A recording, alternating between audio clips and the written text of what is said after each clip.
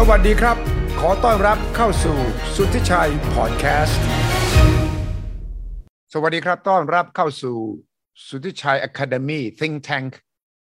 ซึ่งสนับสนุนโดยบริษัทกาแฟดำและเครือเจริญโภคภัณฑ์เพื่อที่จะระดมความคิดเห็นของผู้รู้ผู้เชี่ยวชาญในการวิเคราะห์เสนอทางออกแก้ปัญหาของประเทศสังคมและเศรษฐกิจช่วงนี้ประเด็นปัญหาเรื่องเศรษฐกิจมีมากมายหลายมิติที่หนักหน่วงพอสมควรวันนี้ผมจึงเชิญผู้เชี่ยวชาญอย่างน้อย4ท่านครับจากหลายวงการมาช่วยกันวิเคราะห์และแน่นอนครับนำเสนอทางออกให้กับท่านผู้ชมทุกท่านด้วยครับวันนี้เรามีทั้งผู้เชี่ยวชาญจากแบงก์ชาติจากธนาคารจากนักวิชาการจากคนที่มองอนาคตของประเทศด้วยนะครับจะได้มาช่วยกันแลกเปลี่ยนความคิดเห็นเพราะว่าทั้ง4ท่านนั้นอยู่ใกล้ชิดติดกับตัวเลขอยู่กับแนวโน้มเศรษฐกิจทั้งต่างประเทศและในประเทศนะครับเริ่มจากคุณพิพัฒน์เหลืองนฤมิตชัยครับท่านเป็นหัวหน้านักเศรษฐศาสตร์กลุ่มธุรกิจการเงินเกียรตินาคินพัฒน์ครับสวัสดีครับสวัสดีครับพัทระนะครับดร.ณภัทร จาตุศรีพิทักษ์ครับท่านเป็นกรรมการผู้จัดการของ Thailand Future และเป็น CEO ของบริษัท Via Link สวัสดีครับดร.ณภัทรครับสวัสดีครับสวัสดีครับแล้วก็ดร.อมรเทพ จาวลาครับท่านเป็นผู้ช่วยกรรมการผู้จัดการใหญ่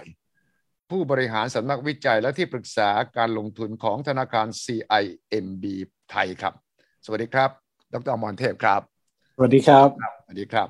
แล้วก็คุณศักภพ พันยานุกูลครับท่านเป็นผู้อำนวยการอาวุโสฝ่ายเศรษฐกิจมหาภาคของธนาคารแห่งประเทศไทยครับสวัสดีครับคุณศักภพสวัสดีทั้ง4ท่านนะครับผมเห็นจากคุณอมรเทพก่อนบอกมันเสนอให้รับรู้เลยว่าต่อไปนี้มันมีความเสี่ยงนะคนไทยเนี่ยอย่างน้อย6ความเสี่ยงเราดูแล้วบอกโอ้ยมาเยอะแยะอย่างนั้นเลยเนี่ยเราจะทำตัวกันยังไงเนี่ยนะครับแล้วผมก็เห็นว่าแบงก์ชาติเพิ่งจะออกมาวิเคราะห์สถานการณ์แล้วก็แน่นอนแนวโน้มเงินบาทที่อ่อนลงต่อเนื่องดอกเบี้ยจะเอายังไงและปัจจัยของเศรษฐกิจโลกจะมีผลกระทบอย่างไรนะครับดร.ณภัทรอาจจะบอกกับเราว่าเรื่องของเทคโนโลยีการมองอนาคตเนี่ยมันจะมีอะไรไหมที่จะทำให้เราเห็นว่าสิ่งที่เรายังไม่ได้ใช้เครื่องมือทางด้านดิจิทัลที่ยังไม่ได้ใช้เพื่อจะช่วยแก้ไขปัญหาวิกฤตของโลกขณะนี้เป็นอย่างไรด้วยฉะนั้นผมคิดว่าถ้าจะเริ่มจากดร.อมรเทพมองจากนี้ไป6เดือนความเสี่ยงที่ต้องทำอะไรแล้วก็แนวโน้มน่ากลัวขนาดไหนอเมริกาเข้าสู่ recession แล้วยังสงครามถ้ามันยืดเยื้อต่อไปถึงสิ้นปีเนี่ยจะเกิดอะไรขึ้นครับครับขอบคุณครับจะบอกว่าเปรยด้วยความเสี่ยง6อย่างเดี๋ยวจะตกใจกันนะครับจริงๆต้องบอกว่าเราพยายามจะฉายภาพแนวโน้มเศรษฐกิจครึ่งหลังของปีนะครับเพราะว่าเรามองครึ่งแรกเนี่ยโตประมาณสัก 2-3% โตต่ำนะครับแต่เรามองว่าครึ่งหลังเนี่ยแนวโน้มเศรษฐกิจไทยดูดีขึ้นการเปิดเมืองที่เร็วกว่าที่เราคาดเรากำลังจะปรับเพิ่มมุมมองเศรษฐกิจซะด้วยซ้ำอย่างเห็นแบงก์ชาติปรับเพิ่มจาก 3.2 เป็น 3.3 เราเองมองที่ 3.1 เราก็พร้อมปรับเพิ่มเหมือนกันเพราะว่าการเปิดเมืองที่เร็วกว่าคาดจำนวนนักท่องเที่ยวที่มามากขึ้นอย่างไรก็ดีเราไม่อยากจะชะล่าใจเกินไปเพราะว่าความไม่แน่นอนในตลาดโลกมีเยอะนะครับก็เลยฉายภาพให้เห็นว่า6ความเสี่ยงนะ6ความเสี่ยงมีอะไรนะครับขออนุญาตใช้เวลาสั้นๆอธิบายให้ฟังจะได้ปูพื้นกันว่ามุมมองของเราเป็นอย่างไรผมมองเป็นความเสี่ยง3อย่างในประเทศ3อย่างต่างประเทศครับมองว่า3อย่างในประเทศเนี่ยที่เราห่วงกันก็คือเงินเฟ้อครับอย่างแรกก็คือเงินเฟ้อเนี่ยเร่งแรงผมก็เลยเตือนเอาไว้ว่าไตรมาส3เนี่ยมีความเสี่ยงว่าเงินเฟ้อทะลุ 10% นะครับจริงๆก็ไม่ได้อยากจะบอกว่ามันจะเป็น base case นะเมื่อก่อนแบงก์ชาตินี่บอกว่า 8% นี่ก็เราก็กลัวแล้วนะนี่ 10% เลยเหรอผมจะ3นะฮะก็คืออย่างนี้ครับไตรมาส3เนี่ยเรามองว่ามีโอกาสที่จะเร่งแรงแบงก์ชาติบอก8ผมก็บอกว่ามันมีความเป็นไปได้นะผมก็ไม่ได้เห็นต่างหรอกผมก็มองประมาณ 8-9%แต่ผมแค่เตือนเฉยๆครับว่าความเสี่ยงคือความไม่แน่นอนอย่างเช่นกรณีที่เราเห็นนะครับราคาน้ำมันวิ่งขึ้นสูงความไม่แน่นอนในตลาดเงินตลาดทุนมันก็มีผลเหมือนกันที่เงินเฟ้อมันเร่งแรงตรงนั้นก็อาจจะเป็นผลที่กดดันทางด้านการบริโภคของเราที่อาจจะทำให้การบริโภคของเราโตช้ากว่าที่คาดนะอย่างแรกก็คือเงินเฟ้อละอย่างที่2เมื่อกี้แตะไว้นิดนึงแล้วก็คือเรื่องของบาทอ่อนนะครับเราเห็นตอนนั้นเนี่ยเราก็มองเอาไว้แล้วว่าบาทมีโอกาสที่จะทะลุ36ล่าสุดออกมาก็เห็น36กว่าแล้วนะครับเพราะฉะนั้นโอกาสที่บาทจะไหลแรง ต่อเนื่องไปในอนาคตก็เป็นไปได้เพราะว่าบาทอ่อนเนี่ยมันทำให้ต้นทุนการนำเข้าก็สูงขึ้นแม้ผู้ส่งออกอาจจะยิ้มบอกบาทอ่อน36อย่าไป40เลยนะครับผมว่าก็ใจเย็นๆนิดนึงเพราะว่ามีกลุ่มที่ต้องนำเข้าเพื่อส่งออกก็มีมากเพราะฉะนั้นกลุ่มที่ได้รับผลกระทบจากเรื่องบาทอ่อนก็มีอยู่ค่อนข้างมากนะครับก็อาจจะต้องระมัดระวังเรื่องการบริหารจัดการอันนี้ก็อาจจะต้องฝากคุยกับทางแบงก์ชาติอีกทีนึงแต่ว่าก็คงจะมองว่าบาทไหลไปในทิศทางเดียวกับภูมิภาคนะครับก็อาจจะไม่ได้ทำอะไรมากนัก3ครับแต่สั้นๆในประเทศอีกสุดท้ายก็คือเรื่องการเมืองนะครับเพราะว่าการเมืองอาจจะร้อนแรงในช่วงไตรมาสที่3จากเรื่องของการอภิปรายไม่ไว้วางใจหรือความไม่แน่นอนนะครับของเรื่องนโยบายจริงๆแล้วคนไทยเรารู้จักกันดีนะครับเพียงแต่ว่าต่างชาติเองเขาอาจจะเวทแอนด์ซีนะครับก็คือเรื่องของการลงทุนโครงการใหม่ๆการที่จะเปิดเมืองมาแล้วจะเข้ามาเจรจาการค้าเจรจาธุรกิจเขาอาจจะรออีกระยะหนึ่งนะครับก่อนที่จะเข้ามาแต่ตรงนั้นก็อาจจะทำให้ไทยเสียโอกาสได้นะครับก็ต้องพยายามที่จะบริหารจัดการให้รวดเร็วนะครับว่าการเมืองจะเป็นอย่างไรอันนี้ก็เป็น3ความเสี่ยงในประเทศก่อนนะครับครับถ้าการถามคุณศักดิ์ภพมองจากแบงก์ชาติจากนี้ไปถึงสิ้นปีความเสี่ยงคืออะไรแล้วก็แบงก์ชาติวางภาพลักษณ์ฉากทัศน์ซีนาริโอต่างๆไว้ยังไงบ้างครับก็ต้องบอกว่าความก็จริงๆต้องในประเทศกับนอกประเทศเนี่ยจริงๆเรามองถึงนอกประเทศเนี่ยเป็นหลักนะครับแต่ก็ต้องบอกว่าในภาพใหญ่เนี่ยตอนนี้เศรษฐกิจก็ฟื้นตัวต่อเนื่องนะครับถึงแม้ว่าจะช้าอาจจะไม่ทันใจใครหลายคนแต่ว่าก็ยังเป็นการฟื้นตัวนะครับปีที่แล้ว 1.5 ปีนี้แบงก์ชาติมอง 3.3 ปีหน้า 4.2 นะฮะถึงแม้ว่าจะดูช้าๆแต่ว่าก็ยังฟื้นตัวแต่ว่าแล้วก็ส่วนใหญ่เนี่ยจะมาในช่วงครึ่งปีหลังของปีนี้แล้วก็ต่อเนื่องไปจนถึงปีหน้านะครับแรงขับเคลื่อนหลักตอนนี้ของเราเนี่ยมันต่างจากปีที่แล้วนะครับปีที่แล้วเนี่ยเรา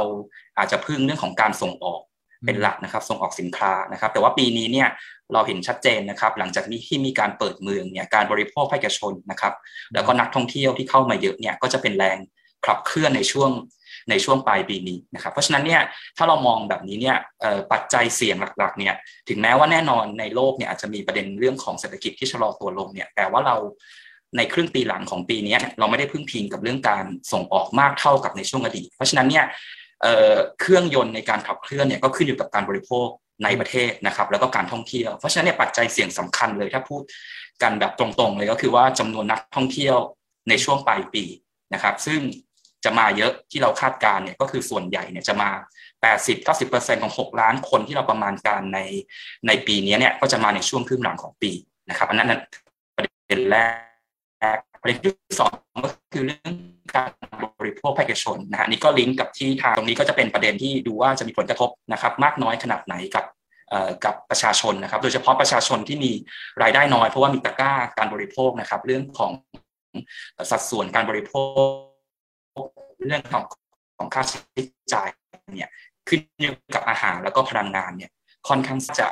ถึงแม้ว่าจะมีโอกาสที่เศรษฐกิจโลกจะชะลอตัวค่อนข้างสูงเนี่ยแต่ปัจจัยเสี่ยงหลักๆต่อเศรษฐกิจไทยเนี่ยก็ยังเป็นเรื่องของปัจจัยภายในเรานะครับเรื่องของการท่องเที่ยวแล้วก็เรื่องของการบริโภคครั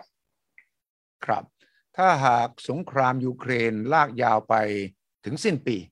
ภาพที่ว่านี้ที่คุณศักดิ์ภพวาดมานี้จะเปลี่ยนไหมครับที่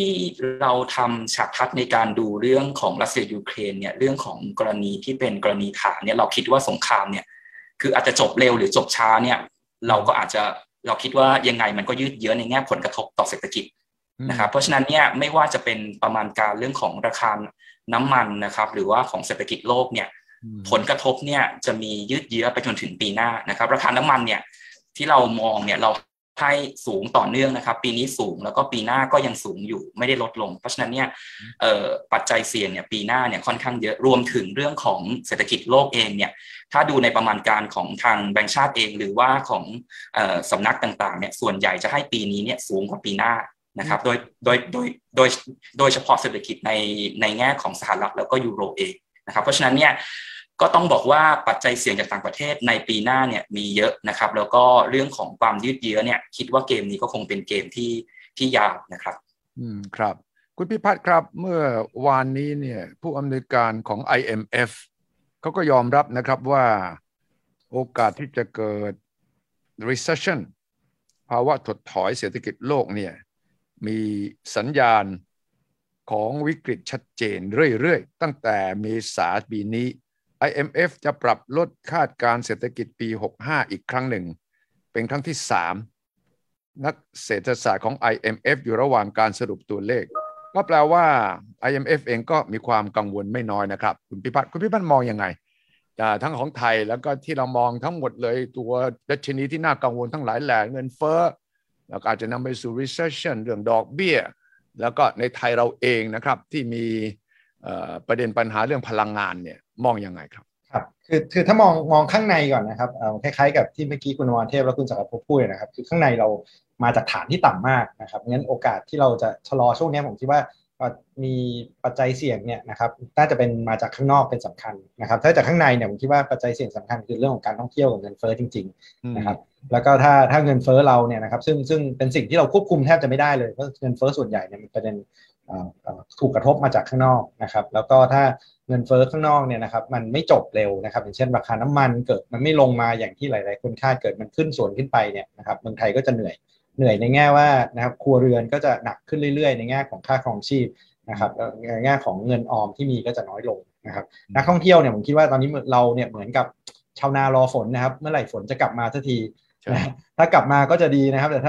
ถ้านักท่องเที่ยวไม่กลับมาเนี่ยจะเป็นปัญหาใหญ่มากนะครับทีนี้ถ้าเกิดมองไปข้างนอกซึ่งคิดว่าน่าจะเป็นปัจจัยเสี่ยง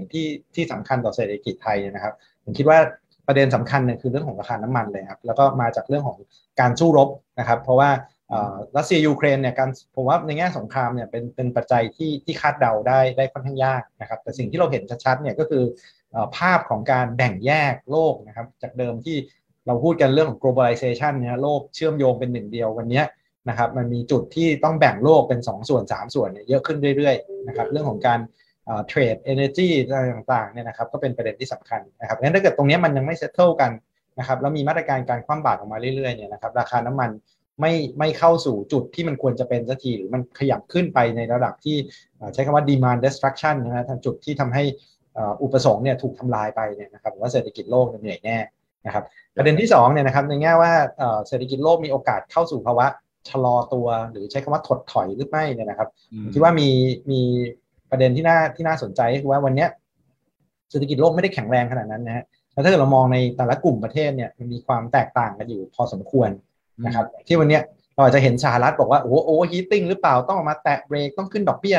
นะครับแต่ถ้าเรามองที่อื่นที่ไม่ใช่สหรัฐนะครับยุโรปเนี่ยผมว่าวันนี้ความเสี่ยงที่ประเทศในยุโรปเนี่ยเข้าสู่ภาวะเศรษฐกิจถดถอยนี่เยอะมากเลยนะใช่รัสเซียเนี่ยปิดก๊อกทีเดียวเนี่ยนะครับคือ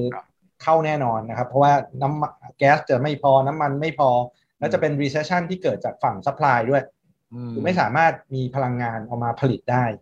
นะครับซึ่งค่อนข้างน่ากลัวนะครับเพราะถ้าเกิดอย่างนั้นเนี่ยของจะไม่พอหมดในโลกนะครับหรือแม้กระทั่งญี่ปุ่นนะครับซึ่งวันนี้ยังยืนยันว่าจะต้องกระตุ้นเศรษฐกิจเนี่ยนะครับเราเห็นค่าเงินเยนเนี่ยวิ่งไปวันนี้อ่อนที่สุดในรอบหลาย10 ปีค่าเงินยูโรอ่อนที่สุดในรอบหลาย10 ปีนะครับก็สะท้อนให้เห็นถึงความกังวลว่ามันอยู่ในคนละโหมดของวงจรเศรษฐกิจนะครับงั้นถามว่าโอกาสเข้าสู่ภาวะเศรษฐกิจชะลอตัวเนี่ยผมว่าที่อื่นเนี่ยพร้อมที่จะชะลอแล้วนะครับสหรัฐเนี่ยก็เป็นการแตะเบรกเพื่อไปสู้เงินเฟ้อแล้วมีโอกาสที่ผมคิดว่าครึ่งหลังของปีนี้นะครับอาจจะเป็นช่วงปลายปีนี้หรือต้นปีหน้าเนี่ยมีโอกาสที่จะเข้าสู่ภาวะเศรษฐกิจชะลอตัวหรือถดถอยเนี่ยมากขึ้นเรื่อยๆนะครับเพราะฉะนั้นโอกาสที่เศรษฐกิจโลกเนี่ยจะชะลอในช่วงนี้ผมว่ามีเยอะแล้วก็สุดท้ายมันก็จะมากระทบกับเศรษฐกิจไทยถึงแม้ว่าเราบอกว่าเฮ้ยเราเพิ่งจะฟื้นนะครับแล้วฟื้นมาจากฐานที่ต่ำด้วยนะครับแต่ถ้าข้างนอกเนี่ยชะลอหนักๆนะครับตัวที่เป็นแรงเป็นเครื่องยนต์สำคัญของเศรษฐกิจไทยคือการส่งออกการท่องเที่ยวได้รับผลกระทบแน่นอนตรงนี้คือปัจจัยเสี่ยงนะครับผมคิดว่าเป็นใช้คำว่าเป็นปัจจัยเสี่ยงที่สำคัญที่อเมริกายุโรปญี่ปุ่นแต่ว่าจีนล่ะจีนก็ดูเหมือนสามารถรักษาระดับของตัวเองได้พอสมควรจีนเนี่ยผมคิดว่ามันมีประเด็นน่ากังวลอยู่2เรื่องใหญ่ๆหนึ่งก็คือ zero covid policy เขาใช่ไหมซึ่งทำให้การฟื้นตัวเนี่ยมันไม่แน่นอนสักทีมันปิดเปิดพอปิดเปิดเนี่ยความมั่นใจในการบริโภคและการลงทุนเนี่ยได้รับผลกระทบแน่ๆนะครับงั้นถ้าเกิดเขาสามารถแก้ปัญหาตรงนี้ได้นะครับเช่นฉีด mRNA ฉีดวัคซีนกันให้พอแล้วคนไม่กังวลแล้วเนี่ยอันนี้ก็อาจจะช่วยนะครับแล้วก็ถ้าเขาเปิดประเทศได้ขึ้นมาจริงๆนะอันนี้ก็น่าจะช่วยได้ค่อนข้างเยอะอันที่2เนี่ยคือการชะลอตัวของภาคอสังหาริมทรัพย์ของเขาซึ่งมันเป็นสัญญาณมาสักพักแล้วนะครับงั้นตอนนี้เศรษฐกิจเขาค่อนข้างแผ่วแต่หวังว่านะครับพอปีหน้าเนี่ยคนอื่นเริ่มแย่เนี่ยจีนก็น่าจะกลับขึ้นมาดีได้แต่ว่า ถ้าเกิดสหรัฐดันชะลอตัวพอดีจีนก็เหนื่อยนะครับเพราะจีนก็ส่งออกสินค้าไปสหรัฐนี่เดียวใช่เพราะฉะนั้นจริงๆผมว่าปัจจัยเสี่ยงในเศรษฐกิจโลกเนี่ยวันนี้เราอาจจะบอกว่าก็มีหลายปัจจัยที่คงต้องจับตาดูนะครับครับดร.ณภัทรมองจากในแง่อนาคตหรือว่าสิ่งที่คุณณภัทรเกี่ยวข้องอยู่เรื่องเทคโนโลยีเรื่องของการพยายามที่จะหาทางออกให้กับเศรษฐกิจไทยมองวันนี้อะไรก็ตามแต่ที่เราคิดว่าทางเลือกเนี่ยมันจะทันไหมหรือว่าเราต้องเจอกับสภาพที่มันแย่กว่านี้แล้วก็ค่อยๆกระเตื้องขึ้นครับครับก็ผมคิดว่าวันนี้สิ่งที่เราเจอเนี่ยมันโหดกว่าช่วงที่เราเห็นเรื่องโควิดมาระดับหนึ่งเลยเหมือนกันเพราะว่ามันมีเรื่อง uncertainty หลายๆเรื่องเลยทั้ง supply shock นะครับทั้งอาจจะกลัวว่ามี recession อีกนะครับinflation ขึ้นไปในระดับที่เราเงินเฟ้อที่เราไม่ได้เห็นมานานแล้วนะฮะแล้วก็ต้นทุนในการบริโภคหรือการผลิตของบริษัทต่างๆในประเทศไทยเนี่ยอยู่ดีมันก็มีความไม่แน่ไม่นอนสูงนะครับหลายๆบริษัทเนี่ยเป็นในไทยเนี่ยก็เป็นบริษัทที่ต้องนำเข้านะครับอย่างที่ดร.เล่าเมื่อกี้นี้ก็การที่ค่าเงินบาทเป็นอย่างนี้มันก็อาจจะทำให้เกิดความเสี่ยงมากๆเลยในการทำธุรกิจทีนี้เนี่ยถ้าถามว่าในอนาคตเนี่ยประเทศไทยจะ handle situation อย่างนี้ยังไงเนี่ยอาจจะต้องดูว่าเรากำลังพูดถึงใครในประเทศไทยนะครับปกติแล้วเราคุยก็จะคุยเรื่องว่าธุรกิจนะเป็นยังไงใช่ไหมครับแต่ทีนี้ธุรกิจในประเทศไทยเนี่ยก็จะมีหลายประเภทจะมีแบบที่เป็นธุรกิจใหญ่ๆเลยซึ่งหลายๆครั้งเนี่ยเราก็เห็นแล้วว่าเอฟเฟกต์ของพวกความไม่แน่ไม่นอนต่างๆเนี่ยมันก็กระทบไปที่ราคาหุ้นราคาอะไรเนี้ยไปค่อนข้างเยอะแล้วเหมือนกันแต่ที่ผมว่าเป็นห่วงแล้วก็น่ากังวลเนี่ยคือรายค่อนข้างย่อยหน่อยนะครับในประเทศไทยแล้วถ้าพูดถึงในมุมดิจิตอลเนี่ยยังไม่ต้องพูดถึง long term นะครับเอาแค่ว่าให้เรารอดวิกฤตนี้ไปก่อนเพราะว่าตอนนี้เนี่ยถ้าลองไปสัมภาษณ์ธุรกิจขนาดเล็กๆหน่อยหรือไปสัมภาษณ์แบงค์ที่เขาปล่อยสินเชื่อให้กับธุรกิจรายย่อยลงมานะครับไม่ใช่รายใหญ่นะครับจะเจอว่ามันมีปัญหามากในเรื่องของต้นทุนว่าต้นทุนในการผลิตเนี่ยมันมีความไม่แน่นอนแล้วมันจะสูงขึ้นนะครับอันนี้แค่วัตถุดิบนะฮะแต่มันยังมีเรื่องของแรงงานด้วยซึ่งเมื่อกี้นี้เราอาจจะยังไม่ได้คุยกันเรื่องโควิดมากนะแต่ว่าดูเหมือนว่าหลังจากมีโควิดขึ้นมาเนี่ยมันเกิด supply shock ในด้าน labor หรือด้านแรงงานด้วยเหมือนกัน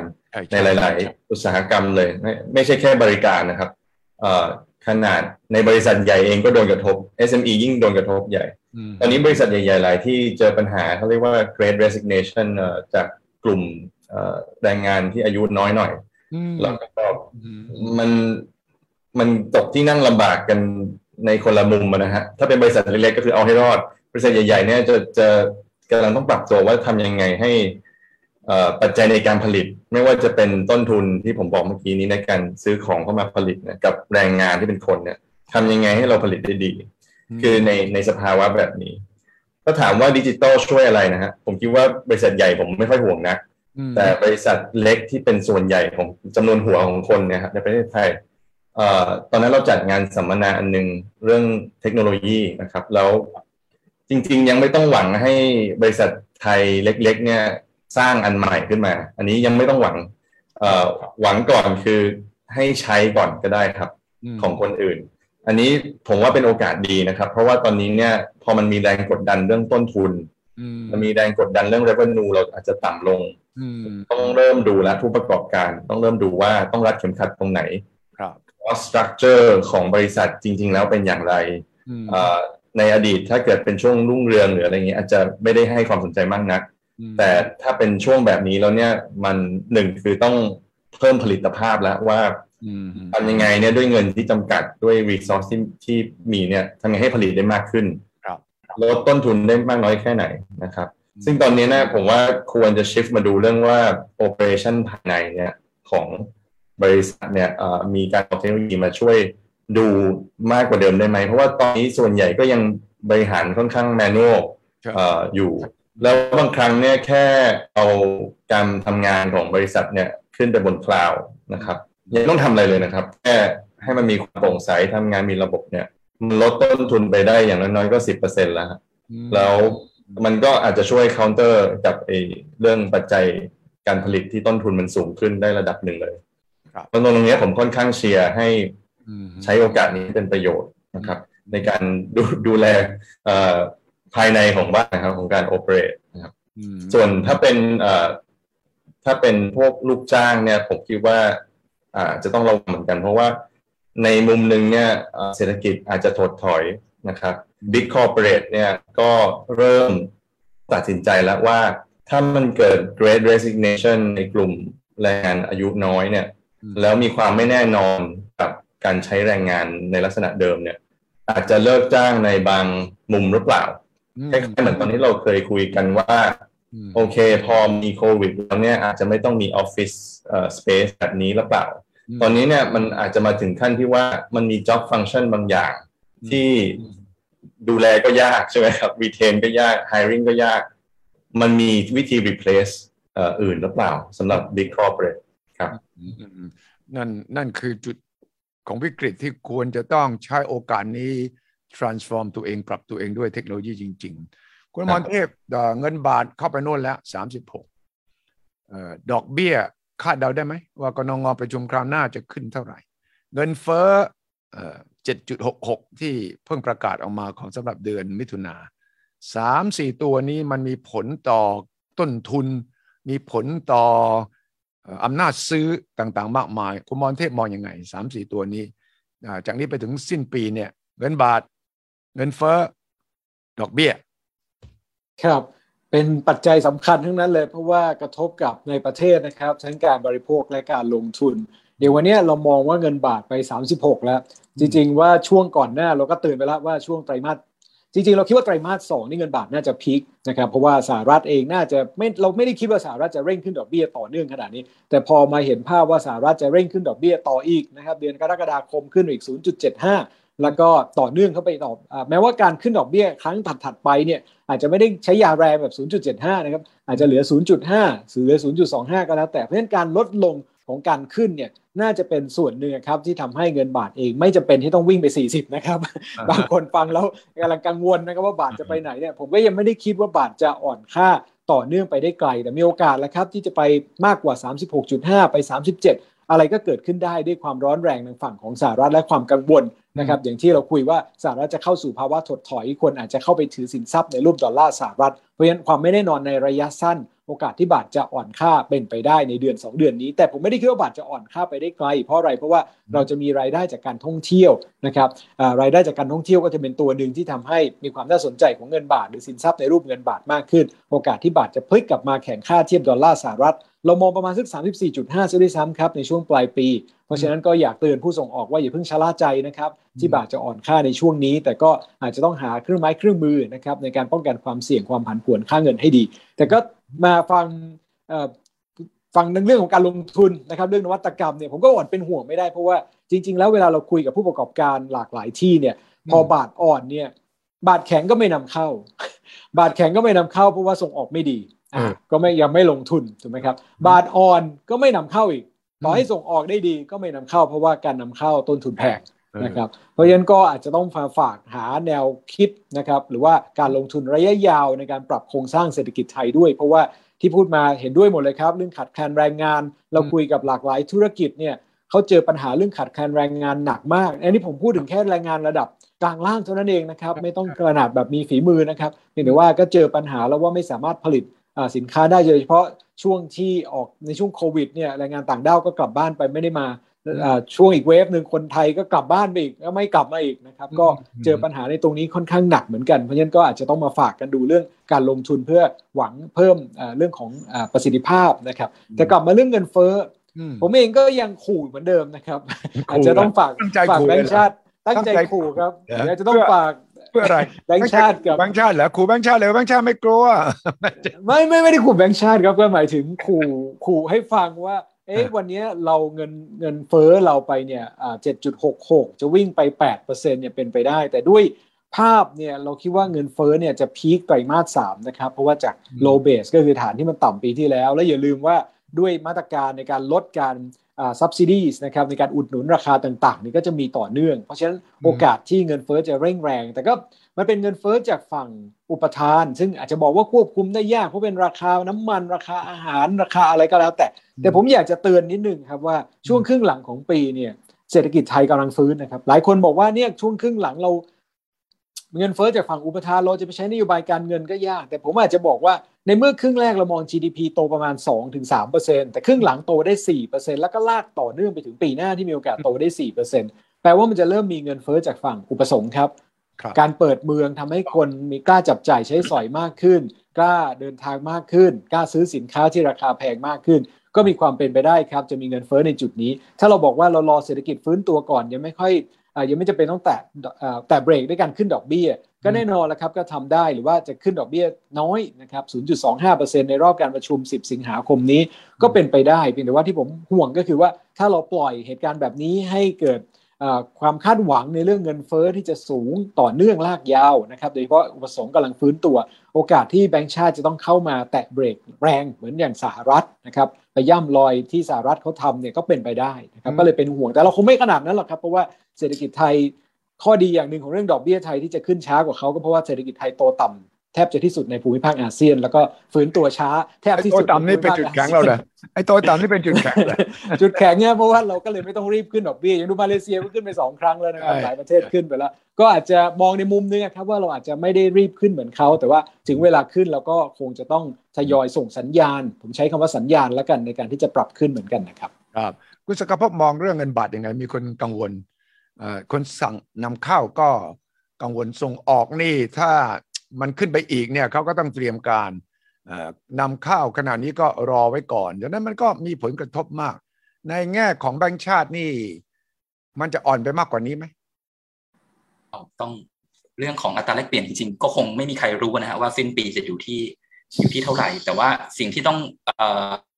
บอกก็คือว่าการอ่อนค่าของค่าเงินบาทเนี่ยมันมาจากปัจจัยภายนอกคือดอลลาร์สหรัฐเป็นหลักนะครับเพราะฉะนั้นเนี่ยจะเห็นได้ว่าUS ดอลลาร์กับบาทเนี่ยอ่อนลงแต่ถ้าเราไปดูเรื่องของการเคลื่อนที่ของเงินสกุลอื่นๆที่เทียบกับเงินบาทนะครับไม่ว่าจะเป็นภูมิภาคเรามาเลเซียอินโดหรือว่าอะไรเนี่ยถ้าเราไปดูเลขของตะกร้านะฮะตะกร้าเงินเนี่ยจริงๆเราเองเนี่ยแทบจะอยู่นิ่งๆนะครับจริงๆการอ่อนของเงินบาทเนี่ยเป็นการอ่อนที่เทียบกับสกุลเงินดอลลาร์เป็นหลักนะครับเพราะฉะนั้นเนี่ยถ้าเราดูแบบนี้เนี่ยแล้วก็จริงๆเราก็ move ไปในทิศทางเดียวกันกับเงินในสกุลภูมิภาคตรงนี้แต่แน่นอนความผันผวนเนี่ยเป็นสิ่งที่ทำให้ผู้ประกอบการเนี่ยต้องปรับตัวนะครับแล้วแบงก์ชาติเองเนี่ยในช่วงภาวะแบบนี้เนี่ยเราก็ไม่อยากให้ค่าเงินบาทเนี่ยเป็นปัจจัยที่มาซ้ำเติมกับเรื่องของเงินเฟ้อนะครับถึงแม้ว่าเราจะมองว่าเงินเฟ้อเองเนี่ยที่หลายคนพูดนะครับว่าเป็นปัจจัยเรื่องของอุปทานก็จริงนะครับแต่ว่าถ้ามองไปข้างหน้าเนี่ยเศรษฐกิจฟื้นตัวต่อเนื่องมันก็มีความเสี่ยงนะครับถ้าเกิดราคาน้ำมันไม่ลงเหมือนที่เราคาดหรือว่าความเสี่ยงที่เรื่องของการคาดการเงินเฟ้อของประชาชนเนี่ยมันเริ่มเข้าฝังลึกอยู่ในระบบเนี่ยตรงนี้เนี่ยก็เป็นสิ่งที่ทำให้คณะกรรมการนโยบายการเงินจึงเริ่มส่งสัญญาณนะครับในแง่ของการเรียกว่านำเนินนโยบายการเงินแบบกลับเข้าสู่ภาวะปกติมากขึ้นนะครับจากเดิมที่ผ่อนคลายเป็นพิเศษค่อนข้างเยอะนะครับก็ค่อยๆทยอยเพราะเราคิดว่าเรื่องของเงินเฟ้อเนี่ยเป็นปัจจัยเสี่ยงของเศรษฐกิจจริงๆก็แต่ถ้าจะพูดถึงเรื่องของเงินบาทเนี่ยมองยังไงก็อาจจะคล้ายๆกับคุณอมรเทพนะครับจริงมองได้ทั้ง2ด้านนะครับครึ่งปีหลังเนี่ยเราเองเนี่ยก็จะมีรายรับจากนักท่องเที่ยว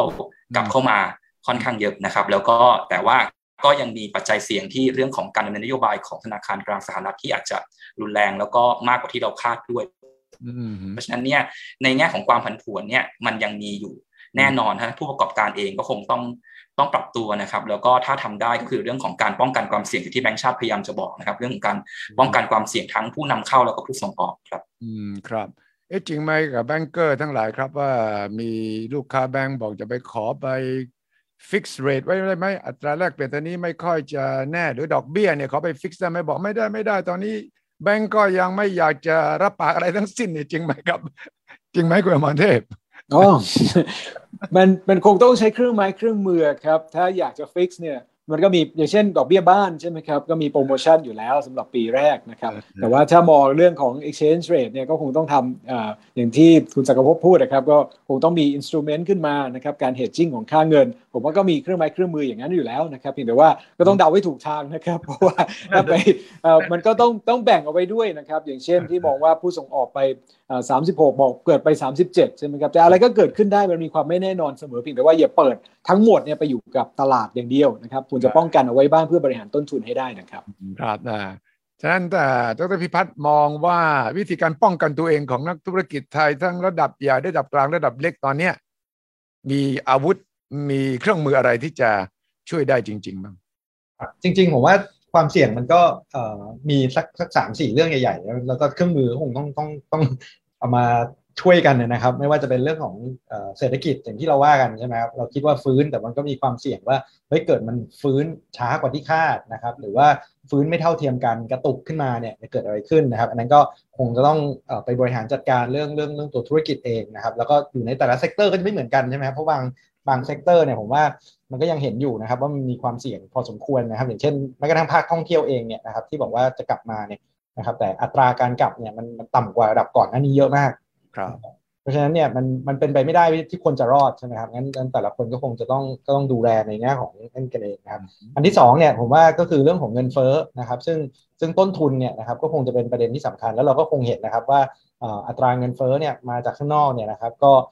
็เต็มไปหมดเลยนะครับงั้นการบริหารจัดการเนี่ยนะครับผมคิดว่าผมได้ยินหลายคนเลยนะครับที่มาบอกว่าต้นทุนการผลิตเนี่ยนะครับราคาสูงขึ้นเยอะมากนะครับแต่ส่งผ่านไม่ได้ส่งผ่านไปถึงผู้บริโภคไม่ได้ใช่ครับเพราะเศรษฐกิจไม่ดีหรือว่าไปปรับราคาตอนนี้ไม่ได้แต่ว่าหรือล็อกราคาขายไว้แล้วแต่ราคาต้นทุนมาเพิ่มขึ้นนะครับอันนี้ผมว่าก็คงจะต้องบริหารจัดการกันให้ดีเลยนะครับว่าก่อนที่เราจะสั่งราคาสินค้าเนี่ยนะครับเรารู้จริงๆว่าราคาสินค้าเนี่ยอยู่ตรงไหนแล้วราคาเราขายเนี่ยเราขายได้เท่าไหร่นะครับแล้วเรามี pricing power ในการส่งผ่านต่อไปได้ไหมนะครับนั่นคือปัจจัยเสี่ยงที่2ปัจจัยเสี่ยงที่3เรื่องอัตราดอกเบี้ยนี่ผมว่าจริงเลยนะครับว่าจริงๆเราเนี่ยมองว่ามีโอกาสด้วยซ้ำนะแบงก์ชาติอาจจะต้องขึ้นอัตราดอกเบี้ยที่ aggressive กว่านั้นนะครับเพราะว่าเราเริ่มเห็นแล้วแหละว่าทั่วประเทศนะฮะหลายๆประเทศทั่วแถวๆเราเนี่ยนะครับขึ้นดอกเบี้ยกันเร็วมากนะครับสมัยก่อนเราชอบดูนะครับว่าเกาหลีเนี่ยทำอะไรแล้วเดี๋ยวแบงก์ชาติจะทำตามนะครับเพราะว่าแทบจะเป็นฝาแฝดกับประเทศไทยนะครับวันนี้เกาหลีขึ้นไป 1.75% แล้วนะครับ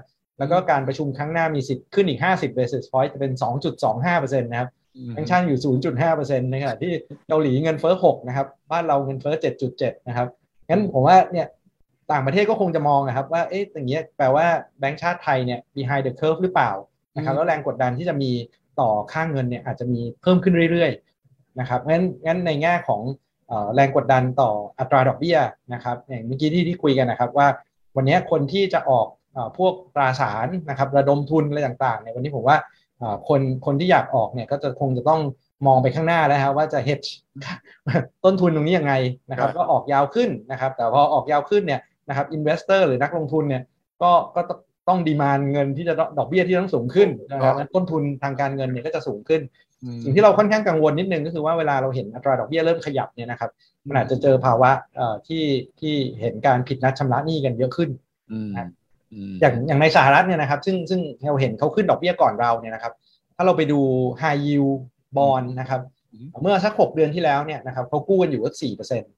วันนี้เชื่อไหมฮะ high yield bond เนี่ยบอนที่ได้รับเรตติ้งต่ำกว่า triple B นะครับวันนี้เขากู้กันอยู่ 9% นะครับภายในแค่6 เดือนนี่เองนะฮะหรือว่า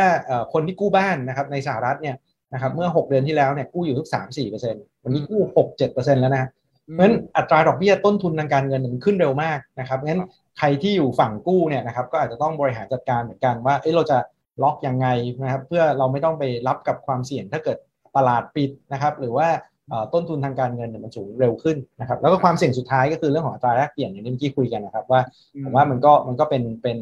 ็นประเด็นที่คาดเดากันได้ลำบากนะครับเพราะอัตราแลกเปลี่ยนมันมีความเสี่ยงของมันอยู่แล้วนะครับงั้นตรงนี้ผมว่าก็คงอย่าไปเบสเลยครับเพราะผมว่าเบสเนี่ยลำบากนะครับก็ใช้วิธีการบริหารจัดการความเสี่ยงดีกว่าธนาคารเนี่ยว่ามีเครื่องมือในการบริหารจัดการความเสี่ยงเต็มไปหมดเลยนะครับแล้วขึ้นอยู่กับว่าเราเป็นฝั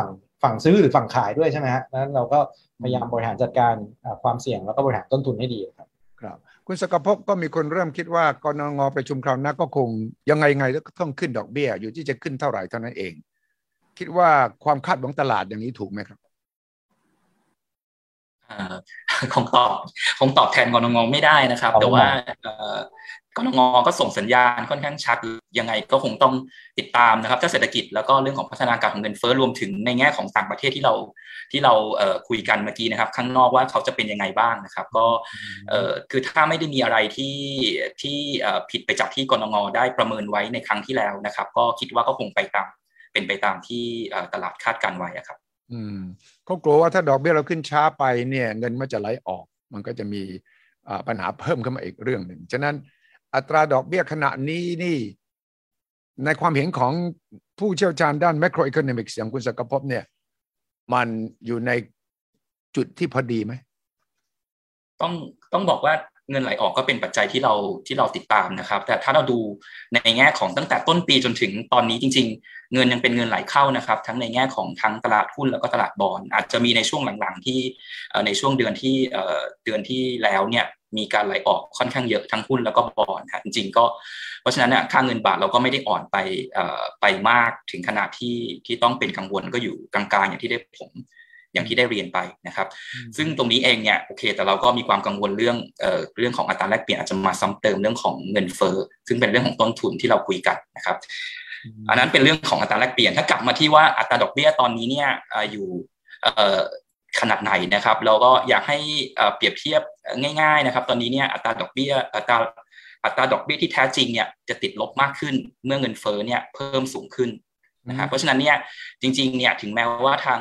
กรรมการนโยบายการเงินอาจจะมีการขึ้นอัตราดอกเบี้ยนะครับอาจจะขึ้น0.25หรือขึ้นอะไรเท่าไหร่เนี่ยจริงๆแล้วเนี่ยในแง่ของภาวะการเงินโดยรวมเองเนี่ยก็ยังผ่อนคลายอยู่มากนะครับเพราะว่าอัตราเงินเฟ้อเนี่ยทำให้อัตราดอกเบี้ยที่เป็นแท้จริงเนี่ยติดลบค่อนข้างเยอะณตอนนี้นะครับซึ่งหลักนะครับจริงๆเนี่ยถ้าถามว่าอัตราดอกเบี้ยที่เป็นระดับควรอยู่สักเท่าไหร่จริงๆมันควรที่จะในระยะยาวเนี่ยก็ควรที่จะมากกว่าอัตราเงินเฟ้อในระยะยาวนะครับเพราะจะทำให้อำนาจในการซื้อของประชาชนเนี่ยยังมีอยู่อันนั้นก็คงเป็นในแง่ของวิชาการนะครับว่าอยู่เท่าไหร่นะครับแต่ที่ 0.5 ตอนนี้อาจจะใช้คำว่าต่ำไปแล้วกันนะผมว่าตลาดก็คาดอยู่แล้วว่าไงก็คงต้องขยับขึ้นนะครับตอนนี้ผมเริ่มคิดแล้วนะว่าครั้งหน้าเนี่ยอาจจะขึ้น50นิดเลยคิดว่าอย่างนั้นใช่ไหมใช่ครับเพราะว่าคิดว่าอย่างนั้นไหม50ตังค์เลยไหมคราวหน้าดร.มรเทพใช่เพราะว่าคืออย่างนี้ครับสำหรับรอบคราวที่แล้วเดือนมิถุนายนเนี่ยปรากฏว่ามีเสียงแตกใช่ไหมครับและเดือนกรกฎาคมเราก็ไม่มีการประชุมเพราะฉะนั้นถ้าคนที่คิดจะขึ้นเนี่ยคราวที่แล้วเนี่ยเขาไม่ได้ขึ้นเดือนกรกฎาคมรอบเดือนสิงหาเขาก็น่าจะโหวตขึ้น50ด้วยซ้ำนะครับแล้วก็มองเงินเฟ้อเนี่ยที่ไม่รู้ถ้าจะเชื่อผมก็แย่ไปเพราะผมขู่ไปตั้ง10นะครับแต่สมมุติไปสัก8อย่างเงี้ยก็มีความเสี่ยงอยู่แล้วที่สูงนะครับแต่ว่าคนที่ไม่เห็นด้วยกับการขึ้นดอกเบี้ยเขาก็อาจจะมองว่าเงินเฟ้อมันมาจากฝั่ง supply side คือเรื่องของน้ำมันเรื่องอาหารมันก็ควบคุมยากถูกไหมครับเพียงแต่ว่าสิ่งที่ผมมองว่าที่อาจจะต้องขึ้นฟอนต์โหลดคือขึ้นแรง50ไปเลยเนี่ยสาเหตุก็เพราะว่าเราต้องไปปรามเรื่องของด้านดีมานด์ไซด์ในอนาคตเพราะว่าเศรษฐกิจที่บอกว่าโตได้ 4% ทั้งครึ่งหลังปีนี้ไปถึงปีหน้าบวกกับเรื่องของแนวโน้มการขึ้นค่าแรงขั้นต่ำอีกในช่วงปลายปีมองต่อไปเนี่ยมันก็มีความเสี่ยงที่ฝั่งดีมานด์จะเติบโตได้ค่อนข้างแรงนะครับก็อาจจะต้องมีความพยายามในการจำกัดนะครับมุมมองของเรื่องของเงินเฟ้อในอนาคตกันไว้นะครับแต่พี่พัฒน์ทำไมมองว่าจะต้องขึ้น0.50แต่ปุ๊บปั๊บกระโดดไปเลยไม่ครับอย่างที่ว่าครับคือผมคิดว่าวันนี้จริงๆการขึ้นดอกเบี้ยอาจจะไม่ได้เป็นการแตะเบรกนะครับแต่เป็นการถอนคันเร่งมากกว่านะครับเพราะอย่างที่คุณศักดิ์ภพบอกเนี่ยอัตราดอกเบี้ยในปัจจุบันเนี่ยมันเหมือนกับมันยังคงกระตุ้นขาอยู่บนคันเร่งแล้วเหยียบคันเร่งจนจมมิดอยู่ฮะภาวะที่ความจำเป็นในการที่จะต้องกระตุ้นเศรษฐกิจขนาดนั้นเนี่ยมีความจำเป็นลดลงเรื่อยๆจากแรงกดดันเงินเฟ้อนะครับนั่นคือประเด็นที่1งั้นอย่างที่บอกนะครับคือวันนี้ถ้าเรามองแค่ core inflation นะครับเอา inflation ที่หักพลังงานหักอาหารสดออกไปเนี่ยนะครับวันนี้อยู่ประมาณสัก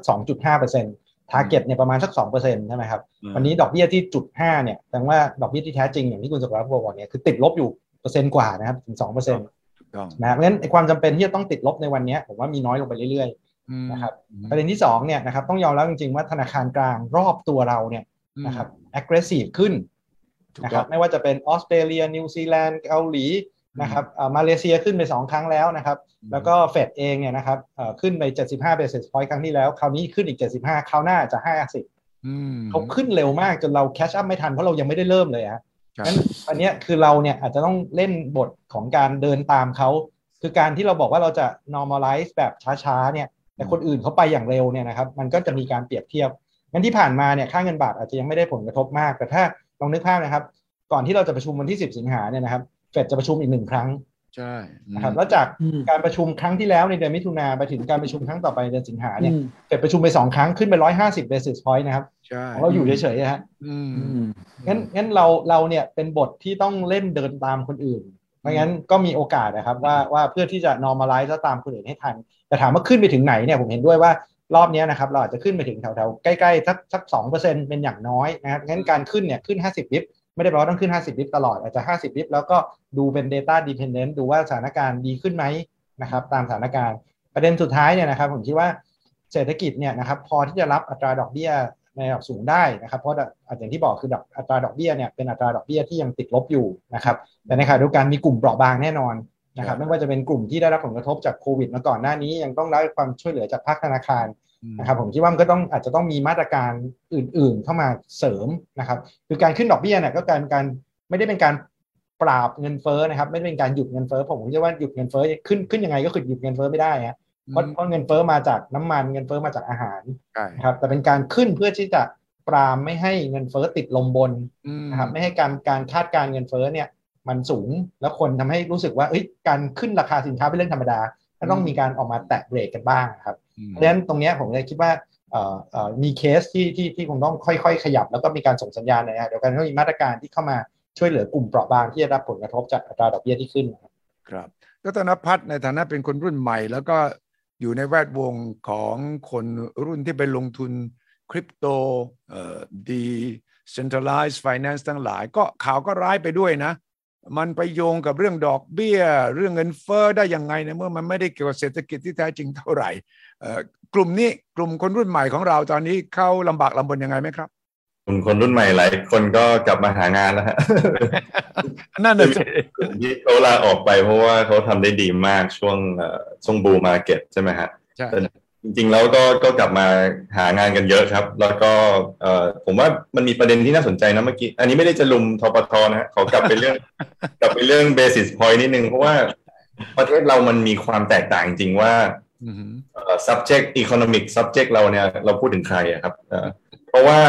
อันนี้คล้ายๆกับโลกคริปโตครับโลกคริปโตเนี่ยจะมีบริษัทบางบริษัทในเว็บ3ที่เขา raise fund แล้วเขาระดมทุนแล้วช่วงนี้เขาสบายมากเขาไม่มีคู่แข่งสามารถสร้างนวัตกรรมใหม่ๆได้โดยสบายไปได้หลายเดือนเลยนะครับเพราะคู่แข่งคือตายไปหมดแล้วคู่แข่งใหม่ก็ raise ไม่ได้ในประเทศไทยเนี่ยจริงๆแล้วมีหลายบริษัทที่ระดมทุนไปเมื่อประมาณปี2 ปีก่อนแล้วเขาก็อยู่ในสภาพที่ตอนนี้กลายเป็นว่าเขาขยายนะครับแล้วมันน่าสนใจที่ว่ามีความต้องการต้องใช้ capital ในการขยายในการขับเคลื่อนออกมาเนี่ยเพราะฉะนั้นมันจะมีความไม่สมมาตรนิดนึงเหมือนกันในเรื่องของว่าใครได้รับผลกระทบยังไงแล้วเราควรจะแตะเบรกเงินเฟ้อไม่ให้มันติดลมบนหรือเปล่านะครับแล้วมันจะต้องมีนโยบายอย่างไรนะฮะก็อันนี้ไม่ได้จะลุมนะฮะ ถ้ากลับมาเรื่องพวกคนรุ่นใหม่เนี่ยผมคิดว่าช่วงนี้มีคนเปลี่ยนงานกันเยอะมากแล้วก็แต่ก็เป็นช่วงที่คนเนี่ยเริ่มได้รับบทเรียนแล้วแหละว่าเวลาลงทุนเนี่ยมันมีความเสี่ยงชีวิตคุณเนี่ยมันเปลี่ยนได้นะก็ได้ทั้งทางดีและทางไม่ดีใช่ไหมฮะผมคิดว่าตรงนี้เนี่ยเป็นจุดที่น่าสนใจเพราะว่าในเชิงการลงทุนนะผมคิดว่าคนรุ่นใหม่ถึงแม้จะเจ็บหลายคนเนี่ยเจ็บเพราะว่าลงโดยเก็งกำไรเป็นหลักอาจจะไม่ได้ลงเพื่อกระจายพอร์ตดีๆอันนี้แล้วแต่คนนะฮะแต่ส่วนใหญ่ที่เห็นบ่นกันเยอะก็คือลงหนักมากเกิน 10% ของ net worth ตัวเองผมเชื่อว่าเขาอายุยังน้อยเขายังมีอีกหลายปีเขาทำงานเขามีรายได้เขาจะมีความสนใจเรื่องการลงทุนแล้วก็ได้รับบทเรียนมาว่าต้องบริหารความเสี่ยงยังไงผมคิดว่านี่เป็นโอกาสดีที่ถ้าเกิดสมมติตลาดบ้านเรามีตัวไหนน่าสนใจเนี่ยจะเป็น movement ที่ผมว่าอาจจะเห็นคนรุ่นใหม่กลับมาสนใจ local investment มากขึ้นนะครับอย่างน้อยๆเคยมีประสบการณ์มาแล้วเนี่ยผมว่าน่าสนใจแล้วบ้านเราจริงๆเราก็มีของดีๆอยู่นะครับแล้วก็ราคาก็อาจจะกลับมาอยู่ในเรนจ์ที่คนรุ่นใหม่กลับมาให้ความสนใจมากขึ้นครับครับ นั่นก็อาจจะเป็นในวิกฤตอาจจะเป็นโอกาสที่ดีที่คนรุ่นใหม่จะได้กลับมาสู่เมนสตรีมในบางส่วนแล้วก็จะได้กลับมาทำงานที่มันมีความโยงใยไปถึงการผลิตจริงเข้าใจตลาดโลกจริงใช่ไหมครับลักษณะนั้นใช่ไหมครับที่ผ่านมาไปอยู่ในโลกคริปโตนี่มันคนละโลกกันเลยจริงๆอาจจะทำงานไปด้วยแต่ว่าเทรดเป็นฟูลเพราะว่า work from home ใช่ไหมครับครับจริงๆแล้วคนรุ่นใหม่ผมว่าผมพูดแทนเขาหมดไม่ได้แต่ว่าคิดว่าเป็น generation ที่เข้าใจยากเหมือนกันแล้วเขาก็หาตัวเองแล้วมีอย่างนี้เยอะมากถ้าคุยกับทุกบริษัทเนี่ยแรงงานคนรุ่นใหม่เนี่ยเป็นแรงงานที่ถ้าเราได้เข้ามาร่วมงานแล้วเนี่ยผลิตภาพสูงมากถ้าเกิดสามารถให้เขามาเป็นส่วนหนึ่งของ workforce ได้ดีแต่มันมี challenge สูงมากว่าเขาคือโอกาสเขาเยอะมากมันกว้างมากโลกนี้เดี๋ยวนี้จริงๆแล้วจะทำงานในอยู่เมืองไทยแต่ตัวมีงานอยู่นอกเมืองไทยมันก็เป็นไปได้สำหรับคนที่เก่งมากๆนะครับอันนี้พูดถึง high skill labor เนาะแต่เมื่อกี้กลับไปที่ point ของดร.อมรเทพคือผมว่าก็ยังเป็นปัญหามากคืออันนี้มันปัญหาเบสิกของระบบเศรษฐกิจเลยครับคือแค่ปัจจัยการผลิตถ้าเราไม่มีเนี่ยมันก็ไม่ผลิตนะครับคือมัน simple มากคือมันต้องหาทางแก้ไขตรงนี้ให้ได้ครับครับผมเจอเพื่อนที่เป็นเจ้าของธุรกิจมีโรงงานบอกว่าเนี่ยเปิดรับสมัครคนงานนะ100 คนมาสมัคร50มาสมัคร50ที่ผ่านเข้ามาในสัมภาษณ์สัก30แล้วสัมภาษณ์เสร็จ30มาทำงานจริงแค่15 คนอะไรอย่างเงี้ยมันกลายเป็นอย่างนั้นจริงๆใช่ไหมคุณอมรเทพการแรงงานนี่หนักมากจริงๆใช่นะอันนี้ผมก็เห็นด้วยนะครับผมว่าตัวเลขก็คล้ายๆกับที่เราเจออยู่นะครับสัมภาษณ์มาผ่านสัมภาษณ์เอาเข้าจริงน้อยมากๆเลยมันเกิดอะไรขึ้นใช่ไหมครับทั้งที่ผมว่าเป็นที่ดร.ณภัทรบอกก็มีโอกาสจริงๆครับผมว่าเขาคงไม่ได้มองแค่บริษัทใดบริษัทหนึ่งเขาคงอยากหางานอยู่ครับเพียงแต่ว่าเขาอาจจะทำงานในรูปแบบที่แตกต่างกันไปสมัยก่อนก็ขายของออนไลน์บ้างเดี๋ยวนี้เทรดคริปโตบ้างตอนนี้คริปโตแตกแล้วก็อาจจะมาทำอย่างอื่นได้บ้างผมว่าก็จะมีความหลากหลายตรงนี้แหละครับแต่ว่าที่มองต่อนิดนึงนะครับกลับมาที่เรื่องความเสี่ยงนิดนึงเมื่อสักครู่เราพูดผมฉายภาพเรื่องความเสี่ยงในประเทศเรื่องบาทอ่อนเงินเฟ้อพุ่งการเมืองต่างประเทศจริงๆท่านก็ cover กันไปหมดแล้วไม่ว่าจะเป็นเรื่องของฝั่งยูโรที่กระทบจากเรื่องน้ำมันใช่ไหมครับเพราะว่าเรื่องนี้ผมว่าก็ไม่ได้จบง่ายๆแล้วราคาน้ำมันก็มีความเสี่ยงอยู่ระดับที่สูง2ก็คือเรื่องของ US recession ถูกไหมครับเรื่องของความเสี่ยงที่สหรัฐจะเข้าสู่ภาวะถดถอยซึ่งนี่จะเป็นโจทย์หนึ่งซึ่งคาดเดายากมากเลยเพราะว่าสหรัฐเร่งขึ้นดอกเบี้ยแรงจนวันนี้ก็บอกว่าขึ้นดอกเบี้ยเอาเพื่อกดเงินเฟ้อให้ลงต่ำแม้ว่าเงินเฟ้อจะลงต่ำแล้วต้องแลกกับเศรษฐกิจเข้าสู่ภาวะถดถอยเขาก็ยินดีอันนี้น่าห่วงเพราะว่าถ้าต้องแต่ก็มองว่าเป็นเรื่องของระยะยาวนะครับในการรักษาเสถียรภาพราคาในระยะยาวแต่มองว่าเศรษฐกิจสหรัฐที่กำลังเข้าสู่ภาวะถดถอยไม่รู้ว่าถดถอยไปแล้วหรือยังนะถดถอยไปแล้ววันนี้อันนี้แค่ไม่ได้เกี่ยวกับดอกเบี้ยนะมันเป็นปัจจัยเทคนิคของเขาจากการนำเข้าที่มากแต่ที่ผมห่วงคือช่วงปลายปีนี้หรือต้นปีหน้าโดยเฉพาะต้นปีหน้านี่อาจจะเกิดภาวะถดถอยในสหรัฐจากการเร่งขึ้นดอกเบี้ยวันช่วงที่ผ่านมาอันนี้กระทบกับเราแน่ๆเพราะว่าที่เรามองว่าเศรษฐกิจปีหน้าเราจะโตได้ 4% เกิดสหรัฐมีปัญหาสหรัฐไม่ได้มีปัญหาประเทศเดียวแน่ๆเวลาสหรัฐมีปัญหาดึง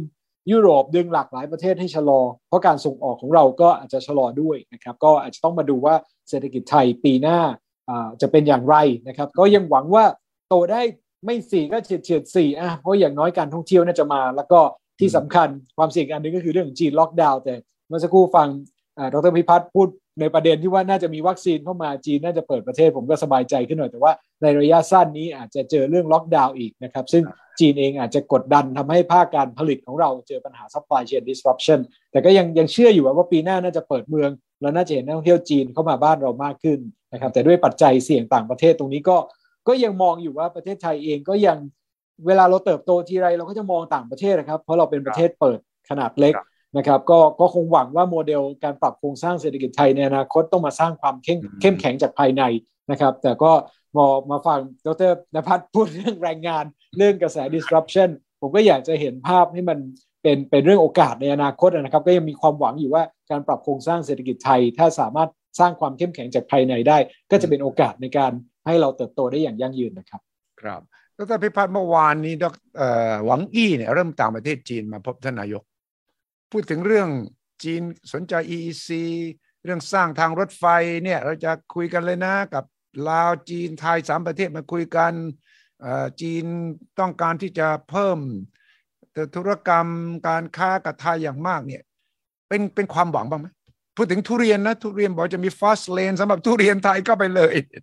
เนี่ยจีนเขาก็สนใจที่จะมากระตุ้นเศรษฐกิจให้ไทยนะตรงนี้นะเป็นอะไรที่จับต้องได้ไหมดร.พิพัฒน์ถ้าเกิดขึ้นได้จริงๆผมว่าก็เป็นตลาดของเราอยู่แล้วนะเราไงเราแฮปปี้อยู่แล้วนะครับเพียงแต่ว่าดีลเนี่ยมาด้วยอะไรแค่นั้นเองใช่ไหมอย่างเช่นอย่างตอนที่สร้างรถไฟก็ต้องถามว่าใครจ่ายใช่ไหมครับแล้วใครคุมใครได้อะไรใช่ไหมครับแต่ถามว่าตลาดถ้าเราจะส่งไปขายผมว่าเป็นข่าวดีอยู่แล้วก็การความร่วมมือตอนนี้ผมคิดว่าถ้ามองในแง่ของgeopolitics เนี่ยนะครับก็คือวันนี้เราเห็นภาพสหรัฐกับจีนมีความขัดแย้งกันเยอะขึ้นใช่ไหมครับแล้วก็ถ้าดูในภาพใหญ่เนี่ยนะครับต่างคนก็คงต้องหาพวกกันนะฮะแล้วเราก็คงจะต้องถูกฟอร์สให้เลือกข้างนะครับงั้น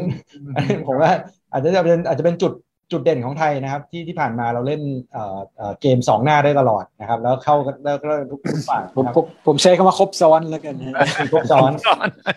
นะครับอันนี้ผมว่ามันก็คงจะเป็นความ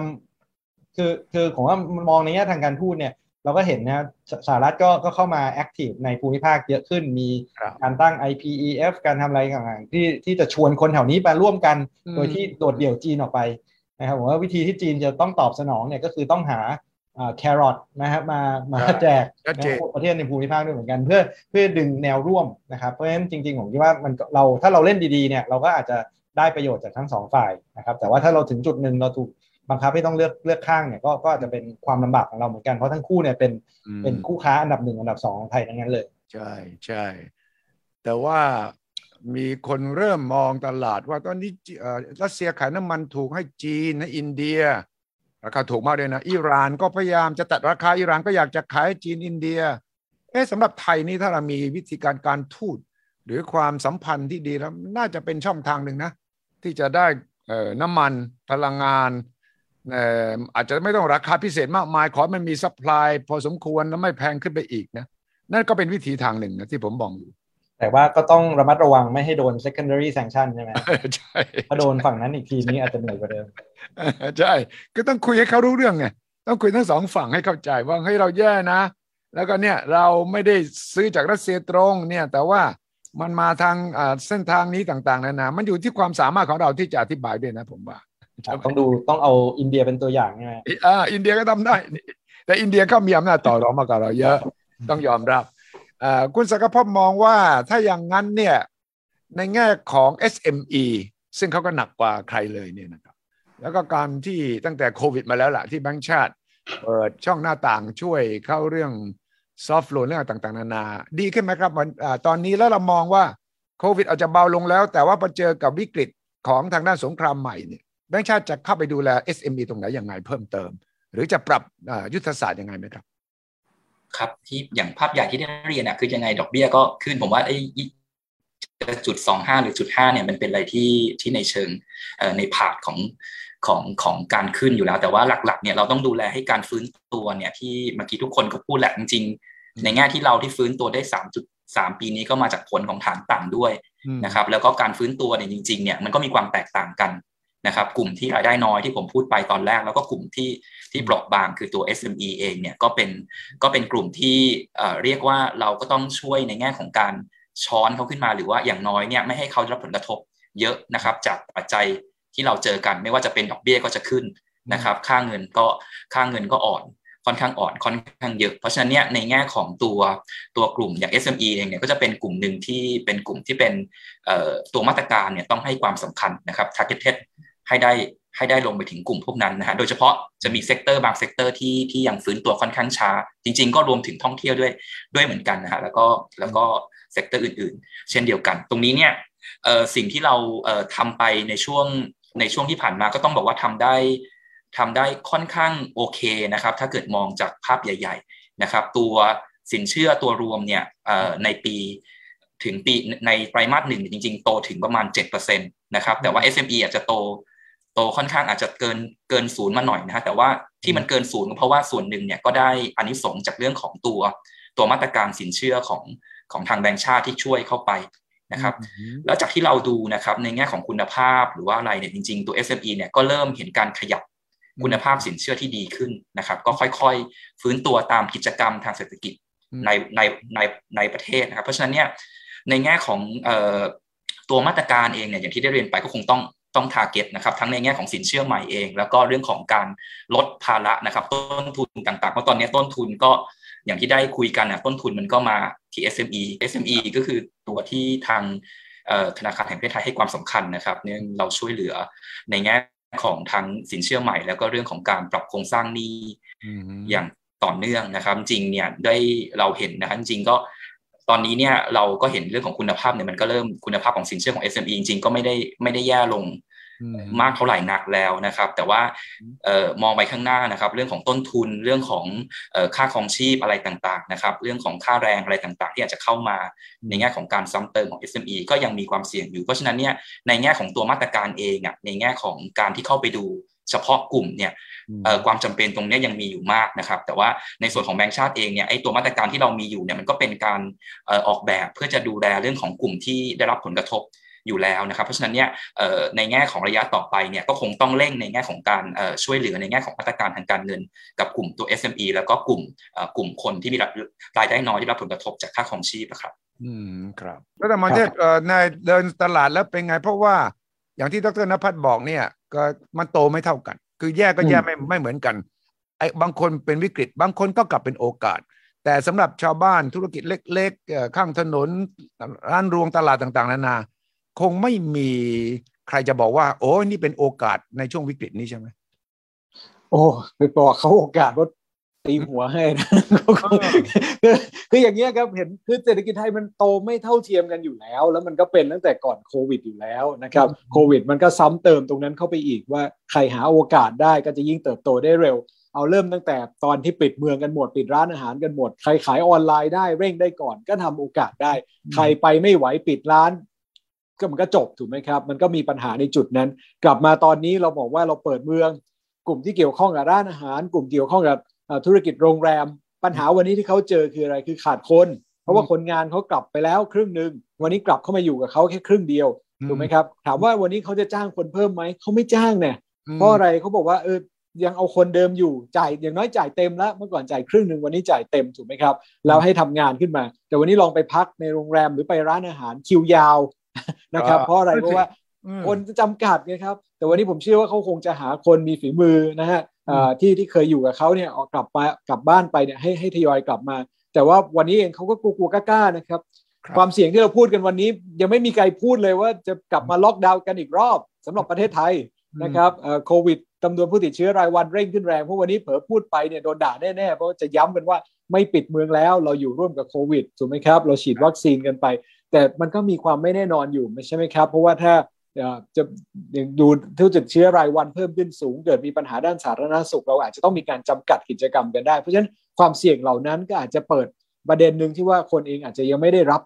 คนงานเข้ามาเต็มที่แต่ทีนี้ก็เป็นธุรกิจที่เขากำลังฟื้นนะครับเพียงแต่ว่าอาจจะเปิดปิดก็แล้วแต่วันนี้ถ้าไปดู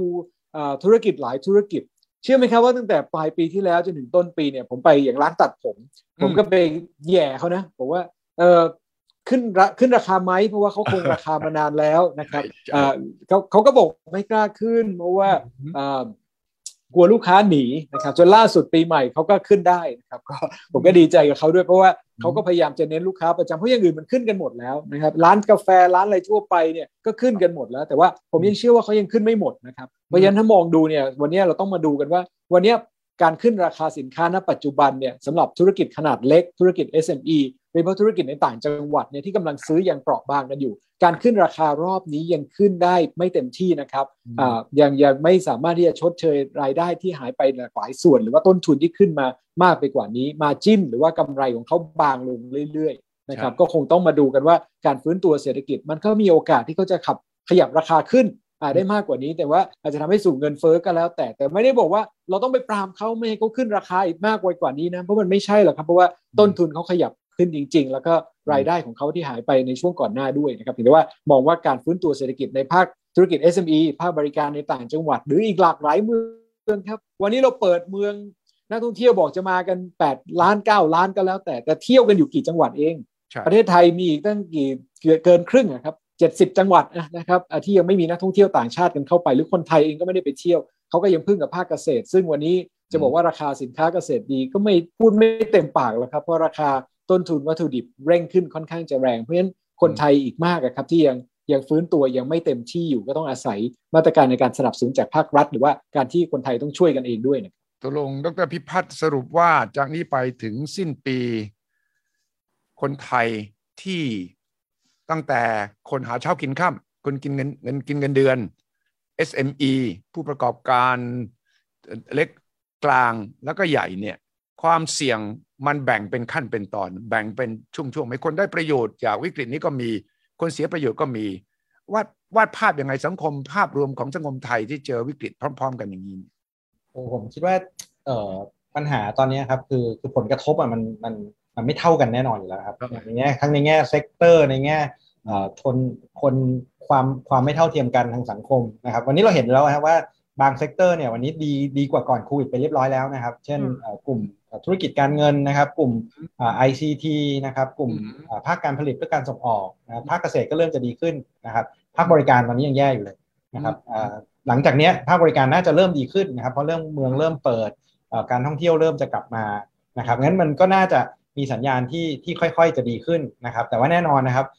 ผลกระทบจากในช่วง2 ปีที่ผ่านมาเนี่ยมันเยอะจริงๆแล้วมันรุนแรงมากจริงๆนะครับที่เราเห็นชัดๆเลยก็คือกลุ่มถ้าเป็นกลุ่มธุรกิจเนี่ยธุรกิจไหนสายป่านยาวนะครับได้ประโยชน์นะครับเพราะของถูกลงไปเยอะนะครับไล่ซื้ออะไรเต็มไปหมดเลยนะครับในขณะที่คนที่หาเช้ากินค่ำหรือธุรกิจขนาดกลางขนาดเล็กอย่างที่รัฐกระพบว่านะครับได้รับผลกระทบเยอะจริงๆนะครับวันนี้ถ้าเราไปดูกลุ่มคนที่ได้รับความช่วยเหลือจากธนาคารแห่งประเทศไทยนะครับในแง่ของสินเชื่อในแง่ของการปรับโครงสร้างหนี้นะครับมีจำนวนเป็นหลักล้านนะครับแล้วจำนวนเป็นสัดส่วนของพอร์ตโฟลิโอของแบงก์เนี่ยก็ยังเป็นสัดส่วนที่ค่อนข้างเยอะเลยนะแสดงว่าผลกระทบเนี่ยมันยังไม่คลี่คลายหายไปนะครับงั้นยิ่งการฟื้นตัวเนี่ยนะครับมันหยุดชะงักหรือได้รับผลกระทบหรือมีความเสี่ยงจากปัจจัยความเสี่ยงข้างนอกมากเท่าไหร่เนี่ยนะครับคนกลุ่มนี้คนที่ได้รับผลกระทบอยู่แล้วนะครับแล้วยังไม่ฟื้นเนี่ยนะครับโหยิ่งหนักขึ้นไปอีกนะความแล้วก็ปัญหาสำคัญของเมืองไทยนะครับผมเน้นย้ำนิดนึงว่าเราไม่ได้มีความเสี่ยงที่จะเกิดวิกฤตในแบบที่วิกฤตแบบที่เราเคยเจอแบบสมัยต้มยำกุ้งหรือที่จะล้มคืนลงไปนะครับความเสี่ยงของเราที่สำคัญคือเราโตช้าครับแล้วก็อย่างที่เราเห็นนะครับประเทศไทยเนี่ยนะครับเป็นไม่กี่ประเทศในโลกนะครับที่ GDP ปีนี้จะยังไม่กลับไปก่อนโควิดนะครับในอาเซียนเนี่ยนะครับปีที่แล้วเนี่ยมีฟิลิปปินส์เป็นเพื่อนเราอีกคนหนึ่งนะครับปีนี้ฟิลิปปินส์เขาน่าจะโตสัก 5-6% เขาน่าจะเกินพีโควิดไปแล้วแต่เรายังไม่เกินนะครับเพราะเราเชื่อว่าเราโตได้ 3% เนี่ยครับเพราะฉะนั้นแสดงว่าเราผ่านมา2 ปีกว่าเนี่ยนะครับ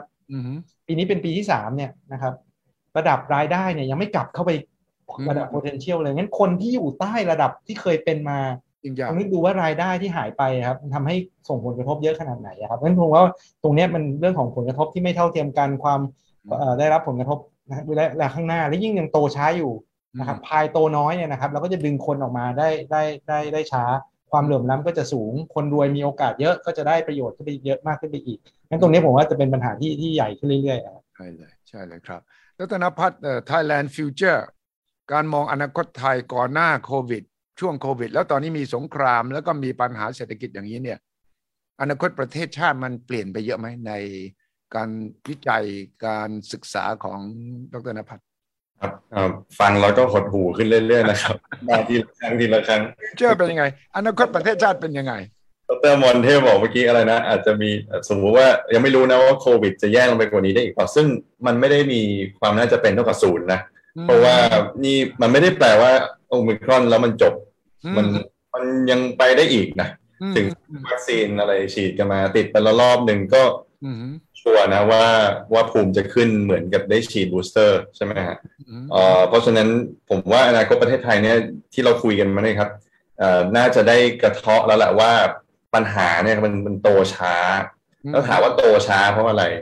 มีหลายปัจจัยมากแต่หลักๆแล้วทุกๆครั้งที่ทางสถาบันเราศึกษาหรือเราพยายามแนะนำเนี่ยคือ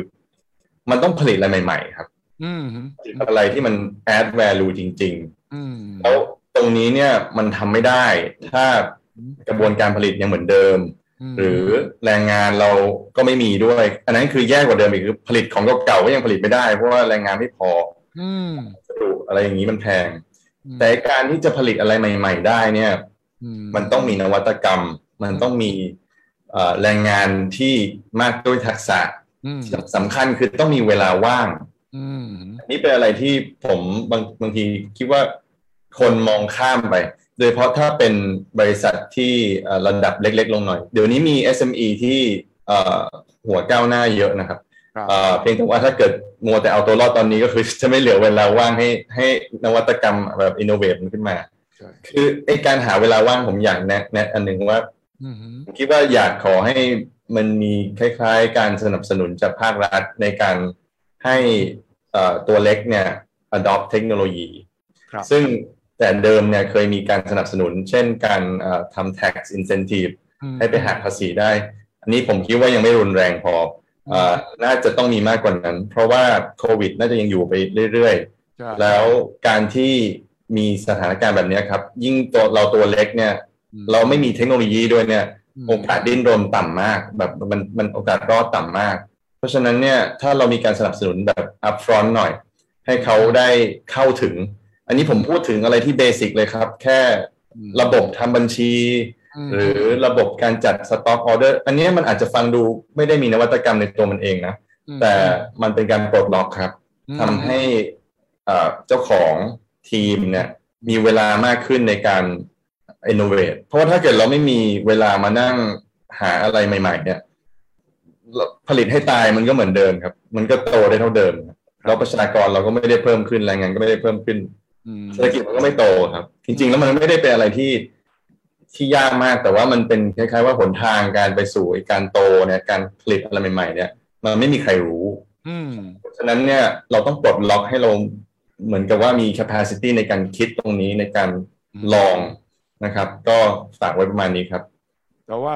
ถ้าเราบอกว่าเราไม่มีเวลาความหมายของดร.ณภัทรไม่มีเวลาคือเราต้องแก้ปัญหาเฉพาะหน้าตลอดไง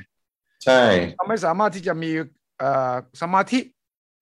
พูดถึงเวลาหมายถึงสมาธิทุกวันนี้เราต้องแก้ปัญหาต่อหน้าเราให้จบก่อนเราไม่สามารถจะมองข้ามไปถึง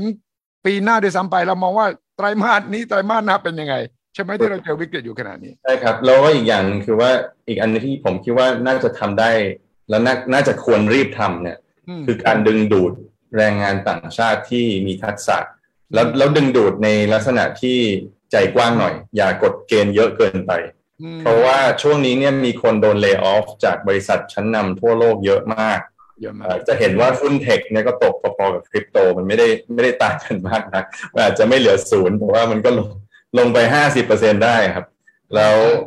คนเก่งๆพวกนี้เนี่ยนอกจากจะโดนโละแล้วเนี่ยยังมีคนเก่งๆที่ยังไม่โดนโละแต่หุ้นที่ตัวเองได้รับเนี่ยแทบจะเหลือศูนย์แล้วแหละก็คือไม่น่าสนใจเท่าเดิมแล้วหลายคนอยากมาทำงานเมืองไทยครับนี่จริงเลยครับแต่ก็ยังติดอุปสรรคเล็กน้อยที่เขาเองก็ไม่เข้าใจผมเองก็ไม่เข้าใจว่าทำไมยังมาไม่ได้อันนี้ผมว่าเป็นโอกาสที่ดีนะแล้วมันจะทำให้เราเกิดอินดัสทรีหรือเกิดแรงงานใหม่ๆเด็กไทยคนไทยก็มีอะไรใหม่ๆนะครับก็อยากให้ฉวยโอกาสหน่อยครับตอนนี้มันขึ้นโลกกันเป็นพันๆคนเลยครับทั่วโลกเก่งๆทั้งนั้นมาร์ค ซักเคอร์เบิร์กก็กำลังจะโละคนนะที่เพิ่งประกาศเนี่ยฉะนั้นจะมีคนว่างแล้วก็อยากมาทำงานเมืองไทยเยอะเลยใช่ไหมเท่าที่ดร.อมรเทพคุณสกภพแล้วก็ที่ดร.พิพัฒน์เนี่ยมีไหมคนเขาจะมาไหมนี่ไม่เห็นอันนี้ผมโชว์อีกนิดหนึ่งอันนี้ผมเคยคุยกับเจกับหัวเจมาอีกแล้วมาอีกแล้วนะเพราะว่าที่คุยกันวันนี้คืออะไรคือ growth ของเราเนี่ยก่อนโควิดเนี่ยเราอยู่เท่าไหร่โตได้ 3-4% แล้วก็ดีใจแล้วใช่ไหมครับเมื่อสักครู่ฟังกันดูเนี่ยบอกว่าปีนี้ครึ่งหลังโต 4% ปีหน้า 4% ผม challenge นิดนึงอย่าเพิ่งมองแค่ปีนี้ปีหน้าหลังจากนั้นไปปี 2024 potential growth หรือศักยภาพของเราอยู่ที่เท่าไหร่